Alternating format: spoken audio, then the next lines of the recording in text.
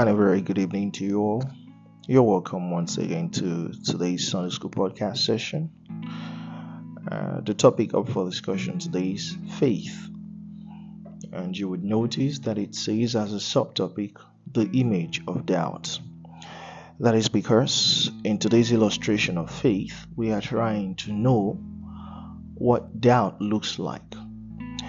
If one is ever going to succeed at faith, it needs to be able to identify one of faith's greatest enemies, which is doubt. It needs to at least be able to identify that so he could defend and guard against it. So the topic says faith, and our scripture reading will be taken from Mark chapter 9, verses 17 to 24. We are going to give a definition to doubts, and we are not going to do that by picking up a dictionary. That is because we are trying to look at doubt from the eyes of Christ Jesus himself. We're trying to look at doubt. We are trying to know doubt in the way that God himself knows doubt. And isn't that a remarkable reason for boldness, to know that the knowledge you have about a thing is the same knowledge that God has about the same thing. So that is why it is important that we pick a definition, or we try to find from the Bible itself what God sees as doubt, so that we could see it in the way that he sees it and defend against it. So we'll begin the reading of the Bible from Mark chapter 9, and I begin the reading from verse 17. It says, "A man in the crowd answered, 'Teacher, I brought you my son who is possessed by a spirit that has robbed him of his speech. Whenever it seizes him, it throws him to the ground. He foams at the mouth, gnashes his teeth, and becomes rigid. I asked your disciples to drive out the spirit, but they could not.' 'O unbelieving generation,' Jesus replied, 'how long shall I stay with you? How long shall I put up with you? Bring the boy to me.' So they brought him. When the spirit saw Jesus, it immediately threw the boy into a convulsion. He fell to the ground and rolled around, foaming at the mouth. Jesus asked the boy's father, 'How long has he been like this?' 'From childhood,' he answered.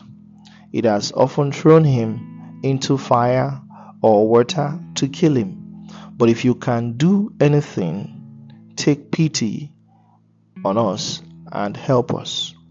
'If you can,' Jesus says, 'everything is possible for him who believes.'" And there's a portion of that scripture that I'd like to read again, because that's where our focus for this particular session lies. It says, "But if you can do anything, take pity on us and help us." If you can, Jesus said. And one can immediately notice how important it was for Christ Jesus to single out, to weed out a particular phrase from this man's statement. If you can. And there it is, ladies and gentlemen. That is the image of doubt that we are looking for. This would be the bone of contention for tonight's lesson, beginning with the word if. That place of uncertainty, the questioning of God's own ability to perform. And it is very important for us to understand how doubt operates. Because the truth is, if we were all in this man's shoes, if we fell under the same circumstance, we would have said and uttered the same statement the same way that he did. The statement, "if you can," under that circumstance was just as natural as man himself. I get a sense that at the beginning of this whole thing, this man was so confident in Christ, in the ministry of Christ Jesus. When he got up that morning to begin the task of seeking Jesus and his disciples, he was confident in himself that the ministry of Christ would be able to solve his problem, to heal his only son.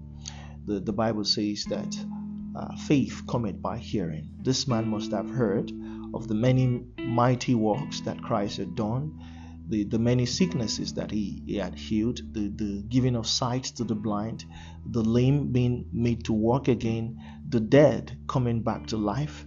And he must have been very confident in himself that if this man could do this, then of course he would heal my boy. And so he began that journey. And we must know that Jesus is not an easy man to find, because you could not say that, oh, this is where his office is at. So it takes work, but it takes boldness to encourage that work. And you could get the sense that this man had all of this. He had boldness, he had the courage, he had the faith. I mean, all of these qualities as a driving force in order for him to get deliverance for his own son. But to his greatest surprise, he had now come to the presence of the disciples of Christ Jesus. He had come to the very same people who were seen performing miracles in the same way that Christ performed miracles. He had come to the presence of those who were directly trained by Christ Jesus. And he could expect that their presence is just as good as the presence of Christ Jesus himself. And it was shocking to him that the disciples could do nothing about his son. They attempted, they tried to cast out the demon, but it was to no avail. And you could see there, ladies and gentlemen, that his faith was beginning to tire. He was beginning to exhaust every of this driving force that brought him to the presence of Christ Jesus in the very first place. And it is, you see, the circumstance plays out almost very naturally. What would you expect from him? If we were in that situation, we would have been the same. I mean, you having this much confidence in something, but on getting to that place, the thing was not just behaving as you would expect or as you had imagined that it would behave. And of course, it was Solomon who said that a delayed response brings weariness to the heart. And you could see that this was almost natural. And that is the first thing that I want us to understand about doubt. It plays out naturally. It does not care whether you had begun with faith. It brings you to a place where your faith begins to tire, where your faith begins to get weakened before it strikes. This man did not get up from his house and embark on this whole journey with the aim of seeing Jesus and telling him, if you can help me heal my boy. No. The journey began with confidence in Christ Jesus. But having witnessed the powerful demonstration of the demon in the presence of the disciples, and also the disciples' inability to heal the boy, you would observe that what began as confidence in Christ Jesus began to dissipate into uncertainty. And this is something that we believers must understand about this, the operation of doubt in our lives. It will try to bring us to a place of spiritual tiredness. It will try to, by the use of physical demonstration, to bring us to a place of spiritual tiredness. What I mean by physical demonstration is, take for instance, you were sick and then you prayed about the sickness. You would expect that your condition should start to improve after praying, but then you realize that instead of getting the condition becoming improved, it was getting worse. So you should not, by observing that you're getting worse, you should not allow yourself be brought to a place where you would begin to express uncertainty or begin to question God's credibility or his ability to perform.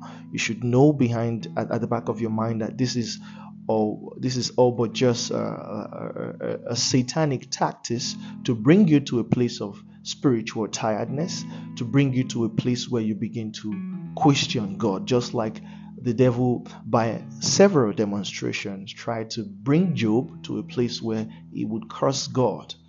And another thing, doubt would also take advantage of the fact that your prayers were delayed, and it would begin to use that delayed response to try to bring you to a place where you begin to, not only would you become spiritually tired, but it wants you to express uncertainty. It wants you to question God's ability or God's credibility. But you as a believer must not allow yourself to be used by doubt in that manner, because that is the one thing that offends God, and that would be a win for doubt. Though you might become spiritually tired as expected, but you must not, by result of your spiritual tiredness, begin to express uncertainty or begin to offend God by questioning his ability to deliver you.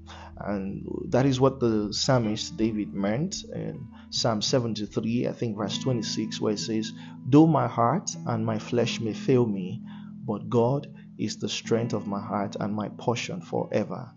In the place of spiritual tiredness, a believer must continuously seek reassurance, refreshment for his heart and for his belief in Christ Jesus through the Word of God. You must continuously find reassurance rather than give up yourself to the operation of doubt. You should continuously find reassurance for God, and that is one reassurance for your soul and your spirit through and by the Word of God. That is the first point we would be making here. And so being able to find an expression for doubt from the mouth of Christ Jesus himself. The statement, "if you can." But then you would notice that the statement is just an expression made up of words. And the Bible teaches that words are spirits. So the statement, "if you can," references the spiritual nature of doubt, the place of uncertainty, the place where you are no longer sure. In the case of faith is being sure, but now we've been able to find an expression for the spiritual nature of doubt, the spiritual nature of when a man is not sure, as expressed by the statement, "if you can." But we are not only interested in the spiritual nature of doubt, we also want to know the physical nature of it, how it appears to the eye, what it looks like. We are interested in knowing how the devil revealed himself to a man of faith, and what about that revelation made that man of faith become almost immediately a man of doubt. Because you would find in the verse 24 of that chapter we read, where the man said, he says, "Immediately the boy's father exclaimed, 'I do believe, help me overcome my unbelief.'" So what is it about how has the devil revealed himself to this man within this short period of time that has made his belief dissipate into unbelief, for which he now seeks forgiveness and help from Jesus Christ? So speaking of the physical appearance or physical manifestation of doubt, there is a very popular adage amongst us that says the empty barrel makes the loudest noise. So going by this adage, we've come to know that when people feel the need to show you or to appear to you as though they were something, it is an indication that they are actually nothing. And because they know that they are nothing, that is why they try to deceive you by a physical appearance or any sort of manifestation into thinking that they are actually something. They are a force to be reckoned with. I remember one time, I think I was in secondary school, I was going to get in a fight with this guy. I cannot beat him. I cannot even fight him. So I resorted into demonstrating as though I was some sort of hard guy. I found myself shouting at a distance at him, if them born you were, come here, I will kill you, I will break bottle for your head and all that. But I have never actually handled a bottle before. I'm not even sure if I try to break it, it will break. But I was saying all these things, and they were friends of mine holding me, that scenario. I was, playing out like that so that he could back off. He would leave me alone. He would look at me, the anger in my eyes, and then begin to think that, he'd be like, say, this guy now, one kind of guy, true. But could I fight him? I knew from a distance that I could not defeat him. So, and it actually worked. So you would find that also was something that men learned from the devil, and we'll see how it plays out in today's lesson. So we steal from that same Bible chapter we read. When you look at the verse 20, speaking of the appearance of doubt, the physical appearance of physical manifestation or demonstration of doubt, look at the verse 20. It says, when the demon saw Jesus, it immediately threw the boy into a convulsion. He fell to the ground and rolled around, foaming at the mouth. Here we witness the physical demonstration of the devil that was used to try to intimidate our Lord Jesus Christ. When you read of the same account from, I think, Matthew, it says there that the demon threw the boy to the ground all the more violently. That is when the demon saw Jesus. So you could see the tactics that was used to defeat the disciples, the physical manifestation or demonstration that was used to bring your faith to a place of doubt. That is why I earlier stated that whether you see that in the case of a sick person, when you see that the sickness is getting worse, that sickness, the state of getting worse should not bring you to a place where you begin to question the credibility or the ability of God, because that is the goal, that is the mission, that is the vision of that doubt, of that manifestation. And you could see the application here. So when you're looking at how doubt appears, it appears as something very powerful. It appears as something very intimidating. It appears as something very formidable. But one thing you must know, in the eye of faith, the more powerful doubt appears, the less powerful it is in the presence of faith. And at the end of this encounter, you would see that however violent the demon tried to manifest, it took only words from the mouth of Christ Jesus for the demon to get out. A believer must never allow themselves be intimidated by doubt. You must not pay attention to its demonstration or its manifestation, lest you be brought to a place of weakness where you are no longer allowed to perform your duty as a believer. However troubling or however life-threatening the demonstration of doubt might seem, maybe in the case of a worsening sickness or a troubling financial situation, you must not pay attention to how it is demonstrating. You take a lesson from the case of Peter when he attempted to walk on water. The Bible says he was walking on water, but when he began to look, it says, when he saw the wind, he was afraid and he began to sink. So you must not pay attention to it.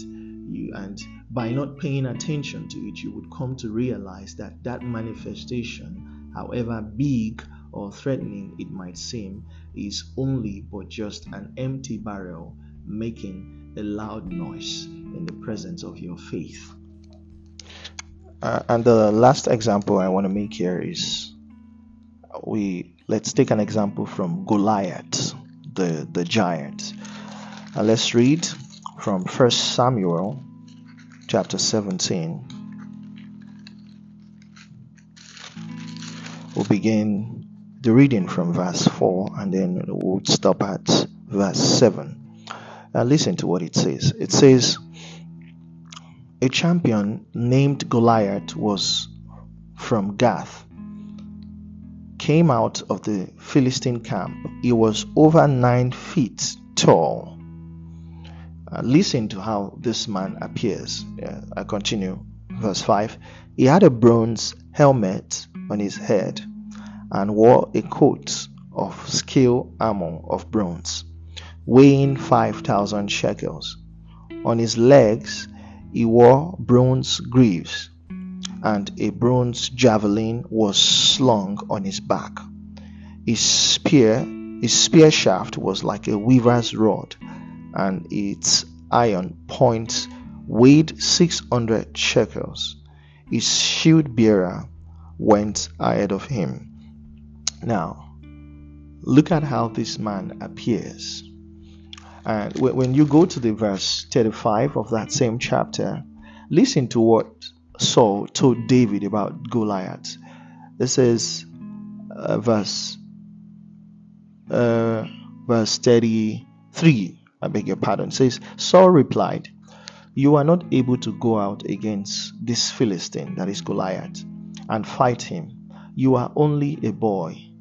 He has been a warrior since from his youth. You see, we are talking about the appearance of doubt. And speaking of appearance, just look at what we've just read about Goliath. Look at his physical appearance.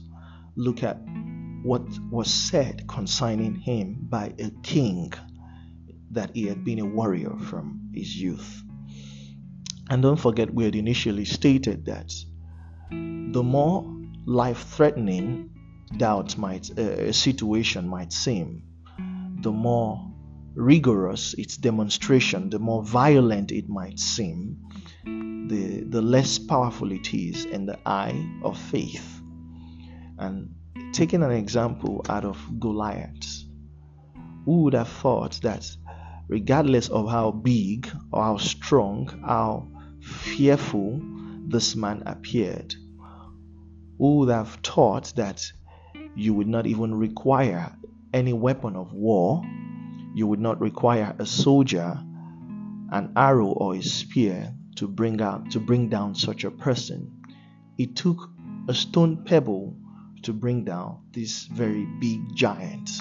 So this is a lesson for us as a Christian or as believers.